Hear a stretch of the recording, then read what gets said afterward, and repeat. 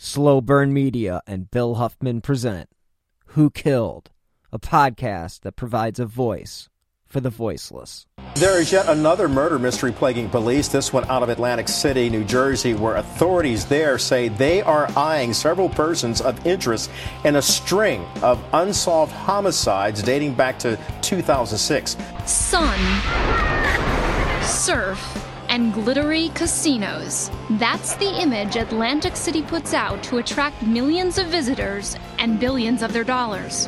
But this is another side of Atlantic City. November 20th, 2006, two people stumbled across the body of Kimberly Raffo. When police arrived, they found three more women's bodies, no more than 50 yards separating them. They worked the Atlantic City boardwalk. They were all found murdered and dumped in marshlands. Those murders remain unsolved. The search for clues continues 12 years after the bodies of four women were found in a West Atlantic City drainage ditch. The bodies of Kim Raffo, Molly Dilts, Barbara Bredor, and Tracy Roberts were found in the ditch behind the Golden Key Motel, November 20th, 2006. Investigators say the work continues every day to try and bring the people behind their deaths to justice. Anyone with information is asked to call the Atlantic County Prosecutor's Office. Curtis Silva for CBS Philly. This is one of those men, Terry Olson. He and his lawyer, James Leonard, agreed to an interview. Did you murder these four women? I absolutely did not have anything to do with it. This fits the FBI definition of serial killing. After finding the bodies here, one of the challenges investigators faced was that the elements had dramatically reduced the amount of recoverable evidence in the case. They worked the Atlantic City boardwalk. They were all found murdered and dumped in marshlands. Those murders remain unsolved. Everybody counts. Everybody, every person's a child of God, and we view every person, every victim of every crime, particularly crimes of violence like this, as worthy of our best efforts. And anyone with information is asked to call Crime Stoppers at 609-652-1234, or you can call 1-800-658-8477. That's 1-800-658-TIPS. These were ladies who had a particular lifestyle, a lifestyle that caused them to want to live below the radar. Tracy Ann Roberts, 23, was from Delaware and moved to Atlantic City for a job dancing. Without any disrespect to Mr. Olson, he's not Machiavelli, okay? He was simply answering their questions. I think that he presented to them an attractive target. Hello and welcome to episode 100 and something of Who Killed. I am your host, Bill Huffman, and this is a Slow Burn Media production. On this week's episode, I'll be wrapping up my four-part series on Who Killed the Atlantic City Four, and I will lay out where the case stands today, the rewards available, and most importantly, I'll give some background on the victims whose families are left waiting for answers. Before I begin, I'd like to first thank Nick from the True Crime Garage podcast for joining me the past 2 weeks. I hope he brought you guys some insights into the case. He's always a great guest. So let's give a little recap on the case. The bodies of four women were found spaced several feet apart in a span of just over 300 yards, and they were all strangled or asphyxiated. All four women were found face down and barefoot. In the Atlantic City case, detectives didn't have a crime scene. Raffo, Bredor, Roberts, and Dilts were all believed to have been killed elsewhere before their bodies had been dumped, leaving precious little evidence to go by. Now, authorities have admitted that the water probably washed away any trace evidence, and it would be months before prosecutors acknowledged the fact that at the beginning these cases were not connected to one person. Now, in a NewJersey.com article, an anonymous police officer provided some insight into the investigation, where he said there was DNA found under the fingernails of Kim Raffo. Now, it could have been from incidental contact and not connected to her death, but the DNA did not match anyone in law enforcement databases. In another misstep, the official said the investigation did not immediately include veteran Atlantic City vice officers because the women were found in Egg Harbor Township. Those officers would have been very familiar with the streetwalkers and could have provided significant insight into their work and the contacts that they would have had on the streets. The task force of detectives spent months, years, and I don't know how many hours investigating the murders and trying to find any connection between the murders of the 10 women found in Gilgo Beach out on Long Island and the Atlantic City Four. The only local person who drew investigators' attention was 35-year-old handyman Terry Olson of Halloway Township. Now, as I mentioned before, he had spent a month at a room at the Golden Key Hotel, which was just a few feet from where the bodies were found. Now, the women whose bodies were found were more than just victims. They had families, parents, and friends who cared about them. Each of the women were not just victims of a serial killer, but they were victims of addiction. All 4 of the women were known to use hard drugs such as cocaine and heroin, as well as pills here and there. Now, these drug choices is what led them to a life on the street, where a quick trick can equal a nighttime high. As the women fell deeper and deeper into addiction, the lives they once knew began to fall away, some quicker than others. But at the end, all 4 of the women were facing a battle of addiction and poverty, which led to the choices that may have ultimately led to their eventual demise. So, who were these women and what led them to the seedy Golden Key Motel? Barbara Brader, she was 42. Now, her life began to fall apart slowly. She agreed to give up custody of her daughter about 3.5 years before she was found. And she actually had gone to college and spent 2 years studying at Penn State. And it was only a year later that she was working as a prostitute on the streets of Atlantic City. Now, Brader was twice arrested for soliciting a police officer in Atlantic City in the year before she was found dead. And she was also the second victim of the murder. Now, she worked as a prostitute to support her crack habit, and she disappeared in October 2006, but it was not reported for several weeks. Then you have Molly Jean Dilts, who was 20, and she was last seen alive just a few days before her disappearance. And she also may have been working as a sex worker. Now, according to an extensive article in the Post-Gazette, Molly was an impulsive traveler, and she rarely did it in comfort. She spent time in a homeless shelter and a county-rented apartment. And basically, she was living in a decrepit neighborhood in Philadelphia until she finally moved from room to room and doorway to doorway in Atlantic City. And in the article, it says that she was a prostitute, basically scoring nuggets of cocaine. Now, Molly did become close with another victim, Kim Raffo. According to a NewJersey.com article, quote, in 2001, Raffo began a drug-fueled extramarital affair that friends and families say sparked the spiral that took her to the streets and the seedy hotels of Atlantic City. Now, in Atlantic City, friends of Raffo occasionally held steady waitressing jobs, including a stint at Mama Mott's, a popular Italian restaurant, which was located between the casinos and the boardwalk. But basically, her drug habit worsened, and she eventually ended up on the streets, where she became well known to fellow prostitutes, to police, to drug dealers. But Kim was a mother, a wife, and a daughter. And the former waitress, she left behind a husband and children for a life of drugs and prostitution in Atlantic City. Now, she was last seen the day before her body was discovered. Then there was Tracy Ann Roberts, who was 23, who grew up in Delaware, where she was a high school dropout. She landed in Atlantic City just about a year after high school, and the first signs of trouble were when she basically began experimenting with drinking and drugs when she was a teenager. Now, it was at 16 that she dropped out of high school and then became a regular presence on the streets of Atlantic City. According to several other prostitutes, life on the streets was really hard for Roberts, and the addiction had taken a toll on her looks, and addiction has always been a problem for her, and so she basically was selling sex to support her drug habit.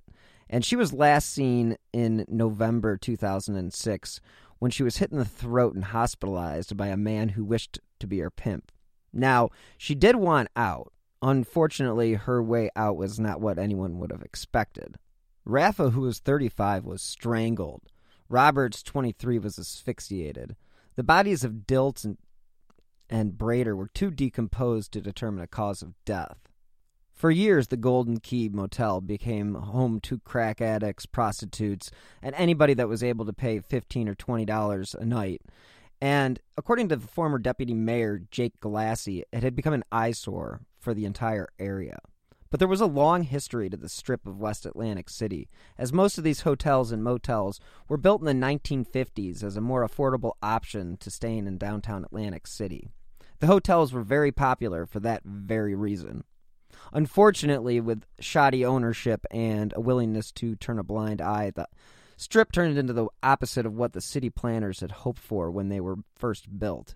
Now, this wasn't all the hotel's fault, as more luxurious and affordable options became available with the arrival of high-end casinos. The Atlantic City 4 murders became synonymous with Atlantic City and the area, and the strip of motels that lined the city. When people hear the name Atlantic City, that is exactly what they think of. So, according to Galassi, quote, "We tried for years to get those motels out of the area, and now that it's finally happening, we can hope that we can move on." Galassi said that they had tried for years to get rid of the motels in the area, but the murders really accelerated the process of basically demolishing all the hotels and motels that had become, havens for crack dens and all that good stuff. Now, in order for the city to get rid of this horror, the township actually had to buy it in November 2013 for a shocking $465,000. Now, I can only assume that has to do with the land value more than anything with the hotel, because nothing in that hotel would have been worth saving.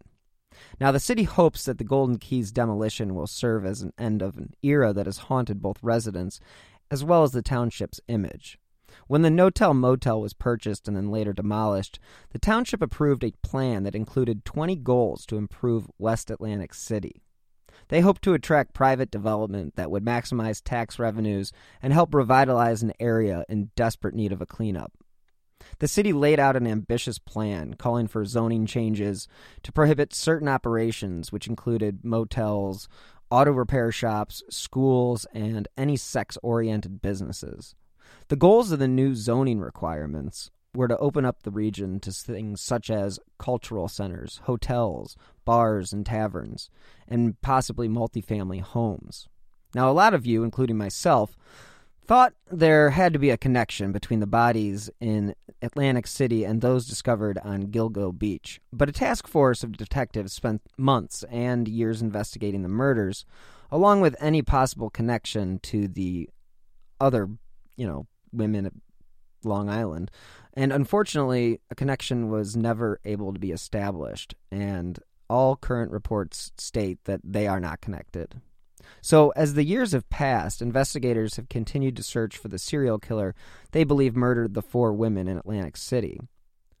There has not been any significant news on the case in the last 3 or 4 years. On the 10th anniversary of the crime, the Atlantic City Prosecutor's Office would only say the case remains and will remain under active investigation until the case is solved and the perpetrator is identified, charged, and convicted in court. Since the killings and the killer has received the moniker the Eastbound Strangler, I have stated in previous episodes I don't like giving names to killers, but since this name is what pops up when you Google him or Google the Atlantic City 4, so I will give him 30 seconds of attention. And according to everyone's favorite online source, Wikipedia, the Eastbound Strangler, an unidentified serial killer, is believed to be responsible for the murders of 4 women near Atlantic City, New Jersey in 2006. Okay, that's it on the Eastbound Strangler. So, an FBI report on serial murder defines it as the unlawful killing of 2 or more victims by the same offender in separate events. Now, Nick and I discussed John Kelly and his company Stalk, who put together a criminal profile of the offender. Kelly's profile goes a little bit like this. This paranoid serial killer is also a shy guy who is lacking heterosexual social skills. This lack of such skills results in poor relationships with women. This lack of skills was also caused by severe and early childhood trauma. Since he was traumatized in childhood, some of his daily behavior would be considered extremely childlike and immature by others who know him. He may also have a strong religious conviction, which would propel his rage towards drug-fueled addicted prostitutes. He is also an extremely dangerous man who navigates through his life without feeling guilt. He does, however, feel fear. When the women's bodies were found in Egg Harbor, the news sent a wave of fear throughout his entire body. Presently, he is fearful of being arrested and facing life in prison, or worse, the death penalty. He is paranoid for good reason. This man is known and has been seen by others, perhaps while searching for a new disposal site for his next victim. With the fact that law enforcement is getting closer and following up with every tip and lead, he will surely be arrested. Now let's take a minute to hear from this week's sponsor, BetterHelp.com. I've had to deal with my fair share of anxiety and depression in my life, and I'm happy to say that there is now an easy way to get help. Because if there is something that interferes with your happiness or is holding you back from achieving your goals, BetterHelp Online Counseling is there for you. You can now connect with your professional counselor in a safe and private online environment. It's convenient because it needs to be in our hectic lives. So, go get help on your own time and at your own pace. You can schedule secure video or phone sessions, plus chat and text with your therapist. BetterHelp really is there for you. They have 3,000 U.S. licensed therapists across all 50 states. And guess what? If you aren't happy with your counselor for any reason, you can request a new one at any time. There are even apps available for your computer or smartphone.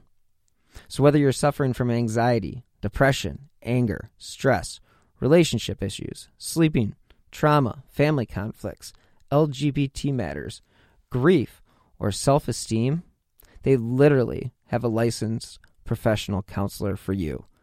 And of course, everything you share is confidential. The best part is, it's a truly affordable option. Who Killed listeners get 10% off their first month with the discount code WHO. So why not get started today? Go to BetterHelp.com/WHO. All you have to do is fill out a questionnaire to help them assess your needs and get matched with a counselor you'll love. Again, for 10% off, go to BetterHelp.com/WHO. True terrors of horror, bizarre happenings, unexplainable events. On our podcast, Disturbed, terror takes center stage. Each episode is a journey into the darkest corners of human existence, delving into bone-chilling tales of kidnappings, serial killers, maniacs, and the very essence of your worst nightmares coming to life on this weekly true horror show. Disturbed is not for the faint of heart. It's an exploration of real, unadulterated horror sourced from everyday people. Each episode is a descent into the macabre, where we narrate stories that will leave you on the edge of your seat and crawling in your skin. We navigate the disturbing narratives that lurk in the shadows, offering a raw and unfiltered listen into the most terrifying aspects of the human experience. Enter at your own risk and let the unsettling tales unfold in the haunting realm of Disturbed. And remember, listeners, stay safe out there.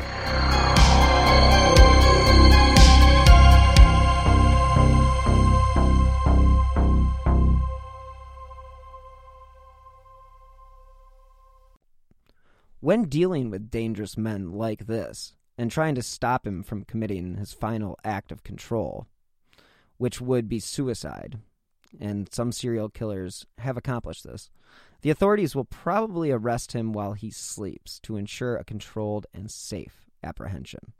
The decline of Atlantic City as a tourist destination has played a significant role in the amount of women walking the streets these days. Now, with less casinos comes less prostitution, but it also means the city has less money to pursue those ambitious plans of making West Atlantic City a place to want to be and not a place you're scared to visit. Now, according to The Guardian, quote, Donald Trump played a key role in the city's demise. At one point, He had 3 casinos in Atlantic City employing 8,000 people, which accounted for nearly a third of the area's gambling revenues. But they eventually became unsustainable thanks to a mixture of enormous debts, rival venues, weak local demand, and negative press, which suggested Trump's businesses were facilitating money laundering, something later given credence when the Taj was fined $10 million for failing to report suspicious activities. 2 of Trump's former casinos, the Castle and the Taj, now have new owners, but the famous Trump Plaza, which once hosted a WrestleMania as well as Mike Tyson fights, stands derelict and is set to be demolished. And that was according to the Guardian article. Trump was always a player in Atlantic City, but he bit off a little bit more than he could chew when he built the Taj Mahal in 1990.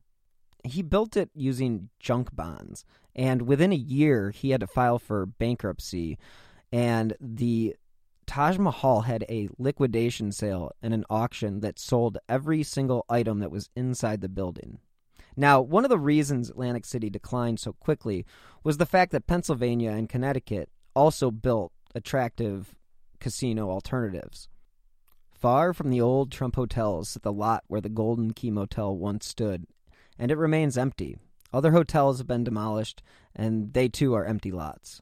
If you just take a look on Google Street View, it is pretty depressing and kind of a dystopian feel when you see what the Black Horse Pikeway looks like today. Now, the plan to reshape West Atlantic City has been delayed due to a myriad of problems, the worst being the recession in 2008, but the city still feels the effects as casinos have continued to close. Now, a title of an article from Business Insider in 2017 sums up the city's woes. Quote, Atlantic City is now a ghost town. Atlantic City was the first city to provide gambling outside of Nevada, so it provided those on the East Coast a place to vacation on the beach and be able to gamble.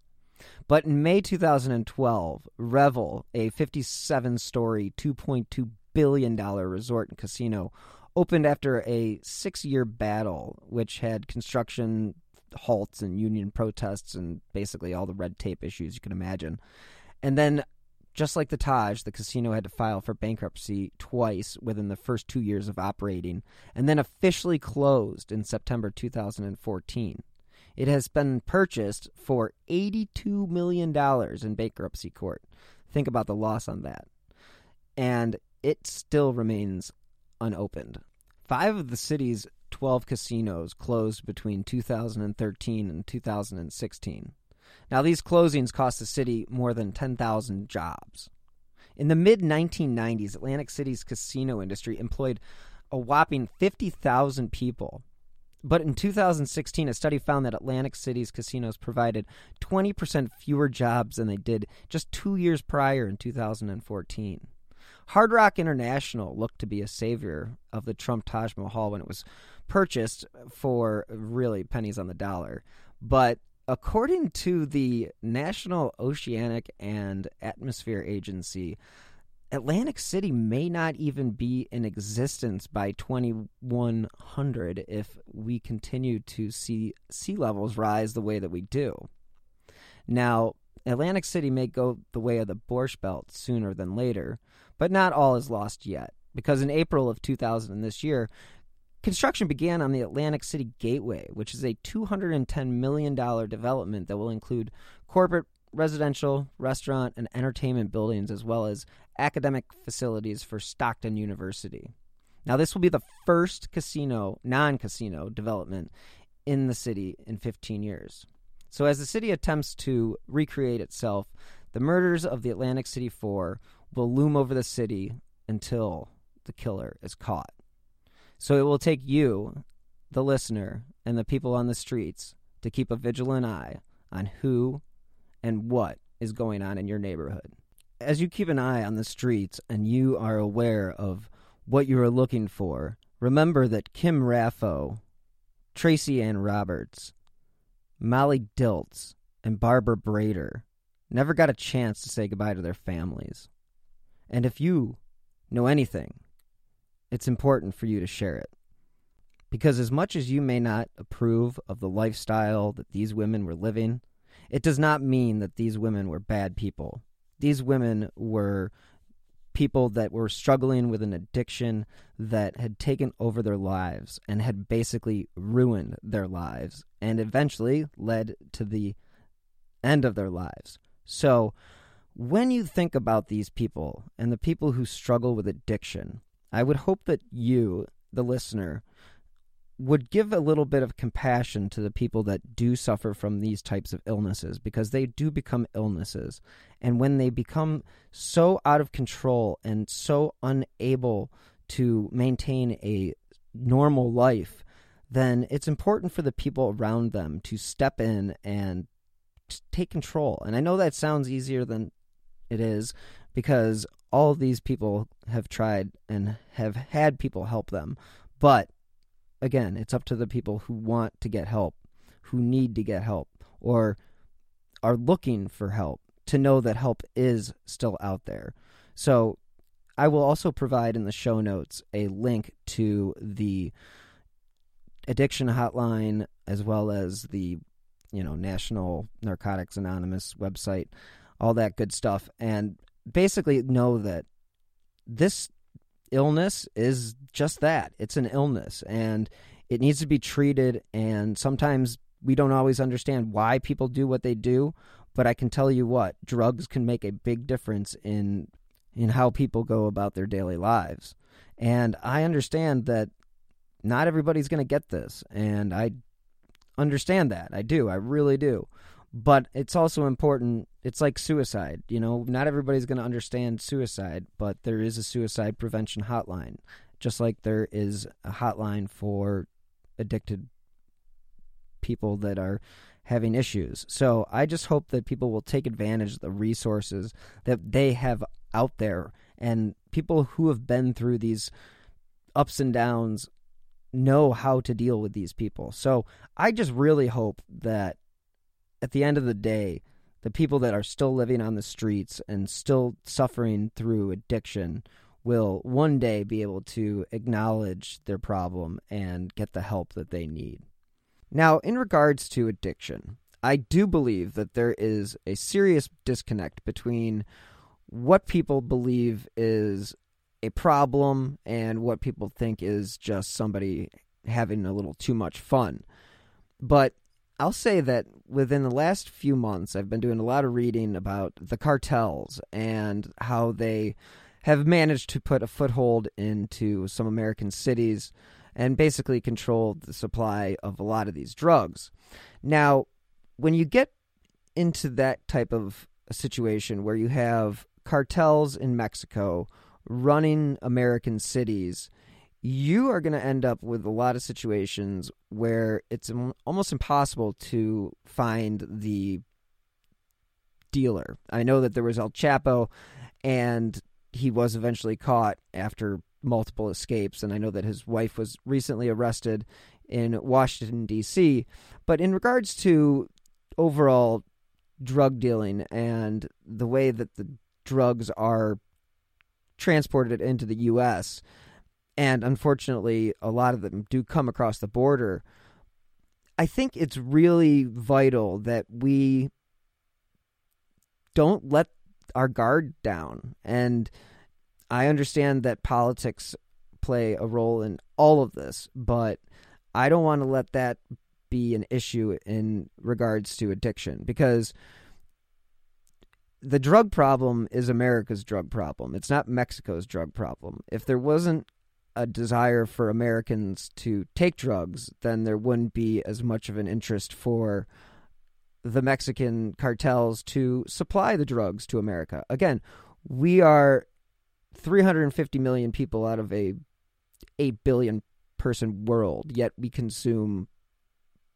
oodles and oodles amounts of the drugs, the illicit drugs that propagate the world. And again, if there wasn't this addiction issue in America, or this lack of access to, say, free needles, clean needles, actual processed heroin, where they could actually shoot up in a medical type of environment opposed to living on the streets, there are European cities that have taken this tack, and it has proven to work. And I understand that people don't want to say, okay, well, we're going to keep these people addicted. But what do you think methadone is? I mean, methadone is the same thing that it's basically synthetic heroin. So all you're doing is you're just taking one addiction and treating it with another. So why not take a more, common sense approach? And that is treat these people like they have an illness and provide them with their medicine. Because if you let them basically rot on the streets, you are going to have a rampant run of, hepatitis C, AIDS, HIV, you get that when you share needles, when these people don't have access to this type of stuff. And again, the problem's only getting worse. When I was a kid, I never even thought of heroin other than what they said in the movies. I mean, it wasn't even a thing until the 90s when it became all the rage again. So why did it become what it became? I'm not sure, but I can certainly say that for anybody who does get addicted to heroin or to any opiates, thanks a lot, Purdue Pharma and the Sackler family. Way to go. But anyway, it's not your fault. I mean, most people usually go into addiction after an injury. And for a lot of these people, the drugs they're given, they're under the impression that they're okay to take because the doctor is prescribing them. Well, what happens when the doctor stops providing those prescriptions and these people need another alternative? Or these people don't have insurance and they just can't get their medicine.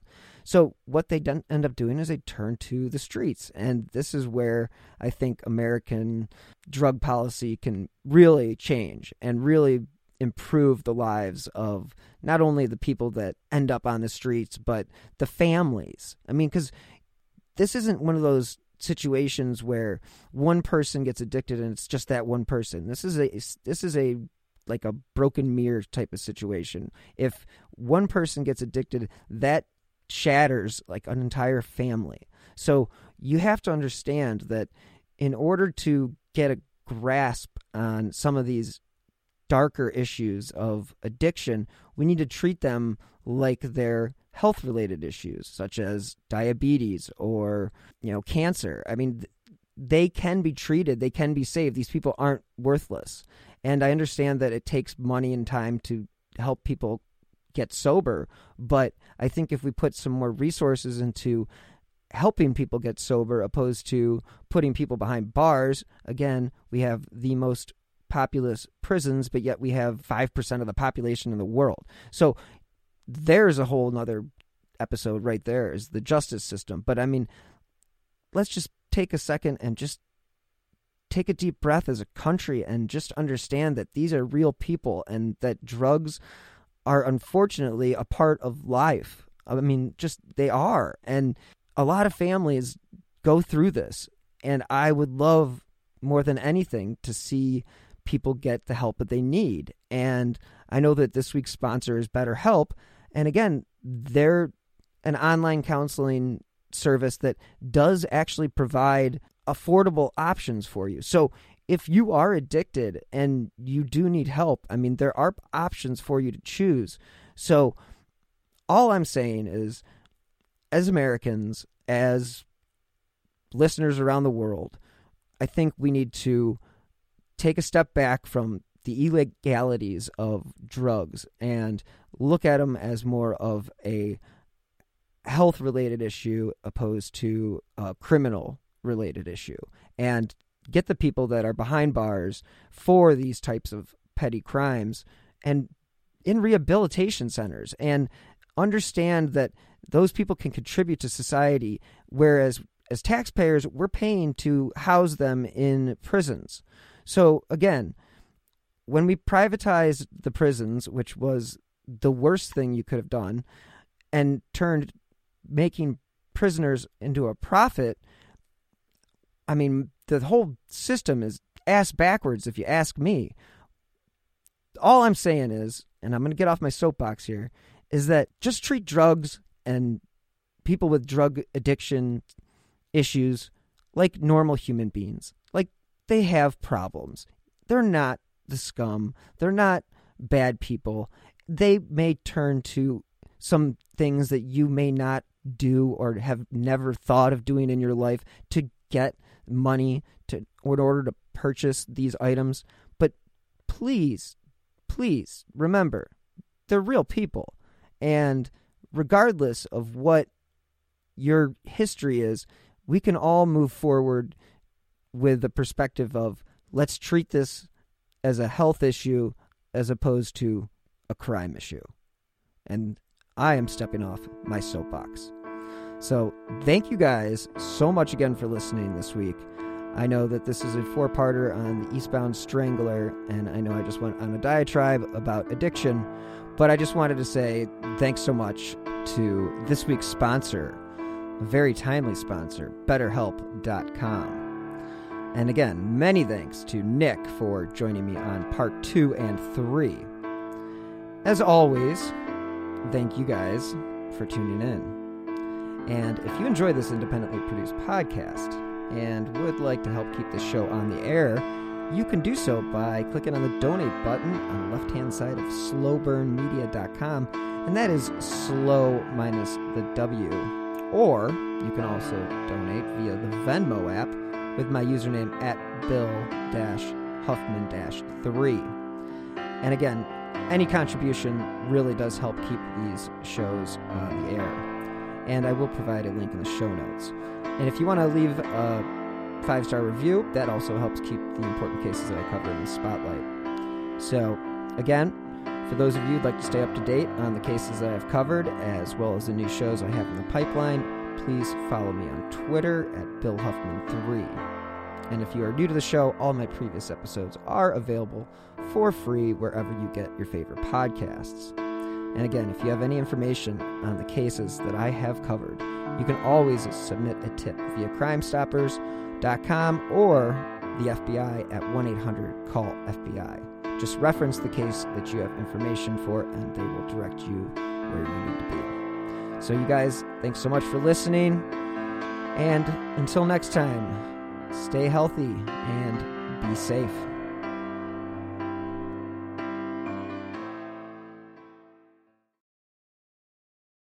Hi, this is Amy and Vanessa from She Goes by Jane, where we shine light on the stories of missing and unidentified women. On November 7th, we're sharing Nahita's story for the first time in a podcast. And this is a story that I thought I knew, but after reading police reports, became more complicated than I thought. When investigators are called to Nahita Khatib's house, everything looks fine. Her purse is on the kitchen table, her cup of coffee is on the counter, and her 2-year-old niece is in her playpen. The only thing amiss? Nahita is missing.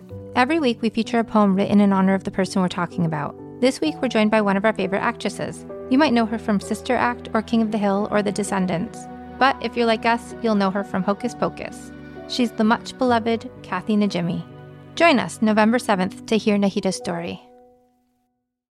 You might be surprised to know that not all serial killers are straight cisgender white men, and the victims of true crime are not a monolith either. She's Wendy and I'm Beth, and together we host Fruit Loops Serial Killers of Color, a true crime podcast. Together we take deep dives into the true crime stories about marginalized and minoritized perps and victims that often go untold. We also provide the context and nuance that these stories deserve. At Fruit Loops, we're serving up true crime with a side of history, society, culture, and some fun. Listen to Fruit Loops Serial Killers of Color on Spotify, Google Play, Apple Podcasts, or wherever you get your podcasts.